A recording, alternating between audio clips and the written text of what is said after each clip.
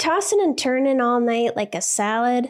It's time to put those sleepless nights to bed for good. Enter Tanasi, my sleep saviors, and they have science to back up their sleep, anxiety, and pain-relieving powers. Back in 2016, they invested a $2.5 million grant to Middle Tennessee State University to study the hemp plant. Turns out their special patent-pending CBD-CBDA formula is twice as effective as CBD alone and can be more effective than over-the-counter ibuprofen, acetaminophen, and aspirin. So if you're tired of tossing and turning like a rotisserie chicken, then Tanasi's got your back with their range of great products from tinctures to gummies to lotions. Tanasi is my go-to when I can't sleep or I have way too much anxiety. I'm so glad that I discovered them. So go to Tanasi.com and use the code POWER to get 25% off your order. That's Tanasi.com, Tanasi, to get 25% off your first order with the promo code POWER.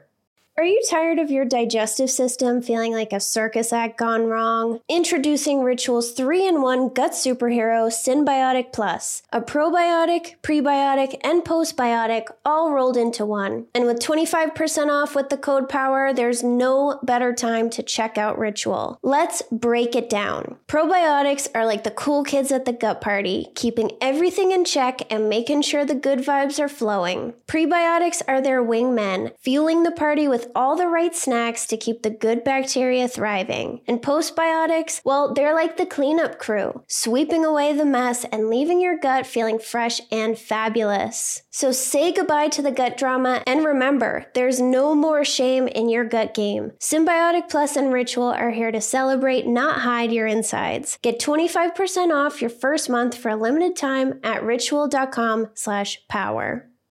Sober Powered is sponsored by BetterHelp. I was a stress drinker, and I thought, if only I didn't have so much stress, I wouldn't have to drink this much. But do you know why I had all this stress? Because I didn't have the skills to take stressors off my plate, so they built up and wore me down. Some stressors are big and others are small, but carrying around 25 minor annoyances is going to have an impact on you. Plus, did you know that alcohol messes with our stress response system and decreases our ability to handle stress? It makes small things seem like a much bigger deal. Learning how to manage stress and take things off my plate has changed my life. I'm calm, I'm less reactive, and I believe that I can handle whatever comes my way. I feel proud of the way that I handle things now. You can get there too. Get it off your chest with BetterHelp. Visit betterhelp.com/sober to get 10% off your first month. That's BetterHelp, HELP.com/sober. Many of us go back and forth while we're trying to stop drinking. You might get 4 or 5 days in, then drink again, and repeat this process many times. Obviously, less drinking days are better for your health, but drinking during the withdrawal stage actually intensifies your cravings, making it harder to stop next time. In this episode, you'll learn how withdrawal impacts the associations that your brain makes with alcohol, how this strengthens your cravings, and how this keeps us stuck in denial about our drinking. So, let's dig in.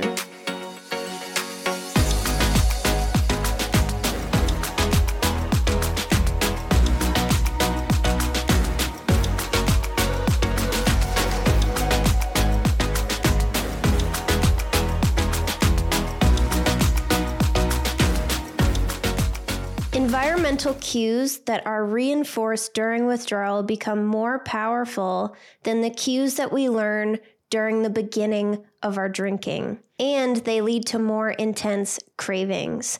So remember, withdrawal lasts about 2 weeks. So if you're going back and forth with less than 2 weeks, then any reinforcement you're making to your alcohol cues is going to cause more intense cravings next time you try to quit, making that even harder for you. A 2022 study published in the British Journal of Pharmacology found that repeatedly drinking during the withdrawal stage strengthened associations. And it not just strengthened the associations that we have with alcohol, but it strengthened them more than the total number of years you've been drinking or how severe your problem with alcohol is. What this means to me is that even if you consider yourself to be a gray area drinker or someone who isn't that bad, you're making your struggles significantly worse if you go back and forth.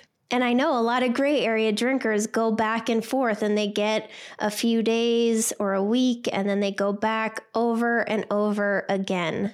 These researchers discovered that it's the experience of learning how alcohol relieves negative withdrawal symptoms that leads to stronger cravings. And this is way more powerful than learning about alcohol's positive effects. We trick ourselves into thinking that we drink to have fun, feel good, or unwind. This good feeling that you're chasing is actually relieving a bad withdrawal feeling. In other words, we drink to relieve the suffering that our drinking has caused. So this study taught rats to associate a smell with alcohol, and then they took a small group and put them through multiple cycles of withdrawal and taught them to associate a different smell with alcohol during the withdrawal stage. They found that the multiple cycles of withdrawal group were much more persistent in trying to get alcohol when the new scent was present compared to the original scent, meaning the association was very strong. We measure relapse in animals by training them to push a lever for alcohol, and then if they press the lever, it's considered relapse. The rats who were conditioned with the new scent pressed the lever twice as many times as animals who had been conditioned with the original scent. And remember, the difference here is the new scent was conditioned during multiple cycles of withdrawal. The first group didn't go through that experience. And they found that this persistence remained even when they got their feet shocked every time they pressed the lever, representing us continuing to drink despite negative consequences. The rats worked harder to overcome obstacles and were willing to endure consequences to get their alcohol if the cues were conditioned during withdrawal. This is just like us being willing to walk through a snowstorm to the liquor store or continuing to make excuses and justify our drinking, even though it's clearly not working out for us. The researchers found that the new conditioning during withdrawal weakened previous cues, so that original scent that they were taught. I talked about how multiple cycles of withdrawal affect the brain in episode 187. And the conclusion from that episode is that multiple cycles of withdrawal impacts the plasticity of your brain. So that's the ability for your brain to adapt and change.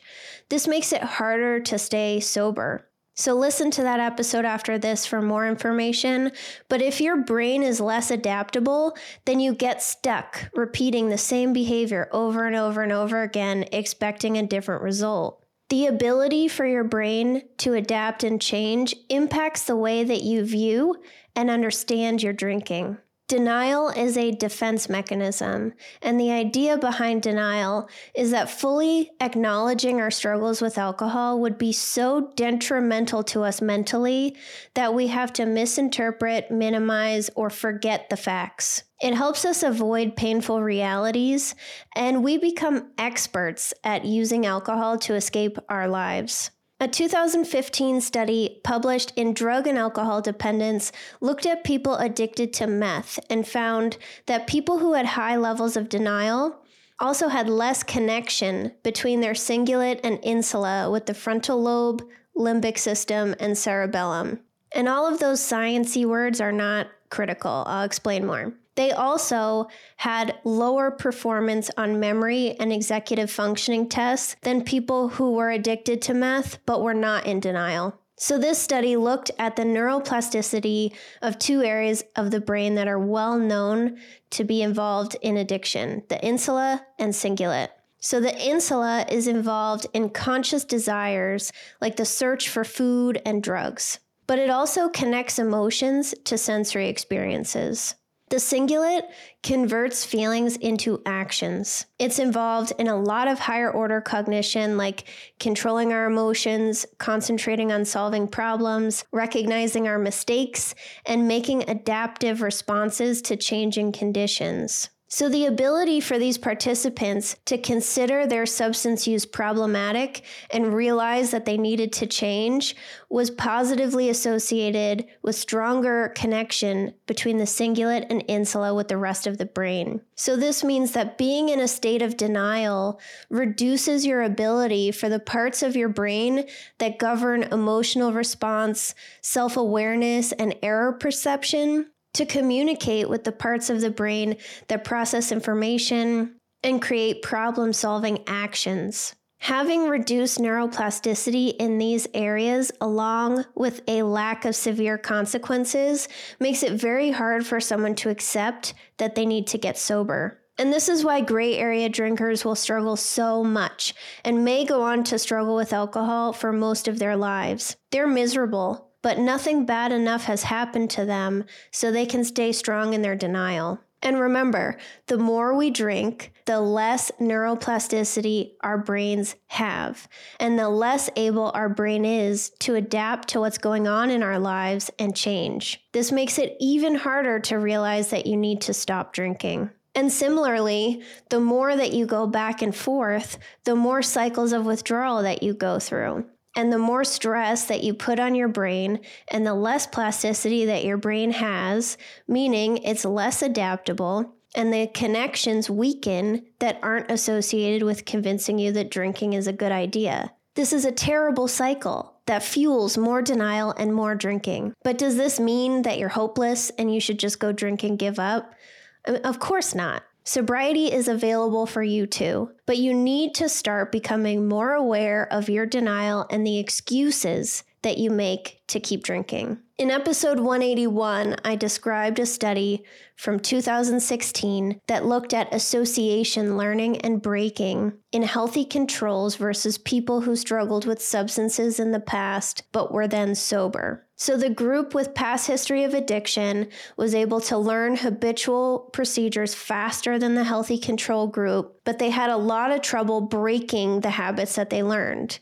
So when researchers tried to teach them a new process, 24% of the healthy control group made preservative errors compared to 37% of the addiction group. So preservative errors happen when there's a rule switch, but the participant continues to apply the same rules as before. So the healthy control group was making a lot of mistakes, like trying to apply the new rules and messing them up. But what the group with the history of addiction was doing is they were trying to apply the exact same original process that they had learned over and over and over and over, even though it was clear that it didn't work and they were taught a new process. So they weren't making mistakes in trying to apply the new process. They were just trying to do the old one. And this is what we do with our drinking.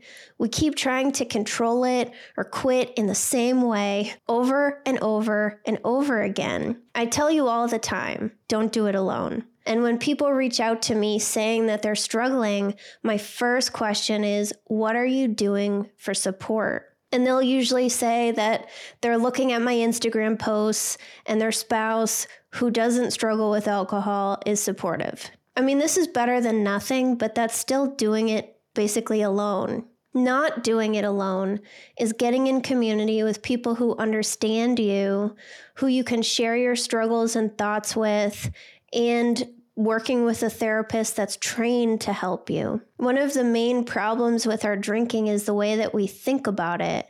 It's much easier to work on your thoughts and beliefs if you can talk it out with others. Sometimes reading Instagram posts and listening to podcasts is enough for people to quit. But if you've been trying to quit without success, then this means you need more support. So ask yourself, have I been trying the exact same thing over and over again? If so, then it's time to try something different. Because the longer that you stay stuck in your denial and the more you go back and forth, the less adaptable your brain is becoming and the more it's keeping you stuck in this process. It's important that whatever you do for support, you take it really seriously, because the more serious you take your support, the more serious you're going to take your sobriety. And once you integrate into a group or a support system, or you make a connection with your therapist, you feel accountable to that person. You care what they think. You want them to think good things about you, and it motivates you to stay on the right path.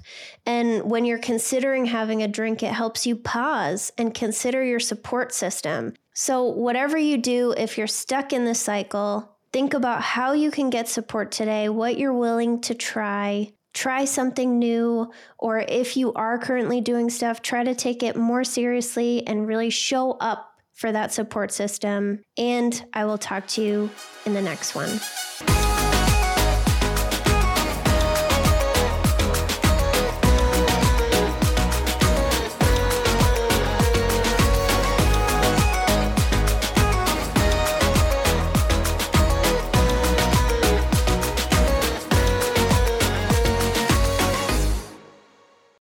I'm Madeline, and I'm the host of the Happiest Sober podcast. I got sober in my 20s after a decade of gray area drinking, and the greatest plot twist of all time was realizing that alcohol, the thing that I thought made my life the most happy and fun and exciting, was actually the exact thing preventing me from living my happiest and best life. My mom is 40 years sober, and she joins me on my podcast very often. I like to call her my part-time co-host, and I also bring you solo episodes where I share my top tips, tricks, and mindset shifts in sobriety, and lots of how-tos for navigating all the things sober, from weddings to parties to holidays to bachelorette parties to trips. I'm also joined by so many guests who come on and share their sober stories, and they're all so inspiring. I'm here to show you that life doesn't end when you quit drinking. In fact, it's very much the opposite. And no matter what your relationship was with alcohol, life can be the absolute happiest when you're sober. New episodes come out every Tuesday. You can listen to Happiest Sober podcast wherever you get your podcasts.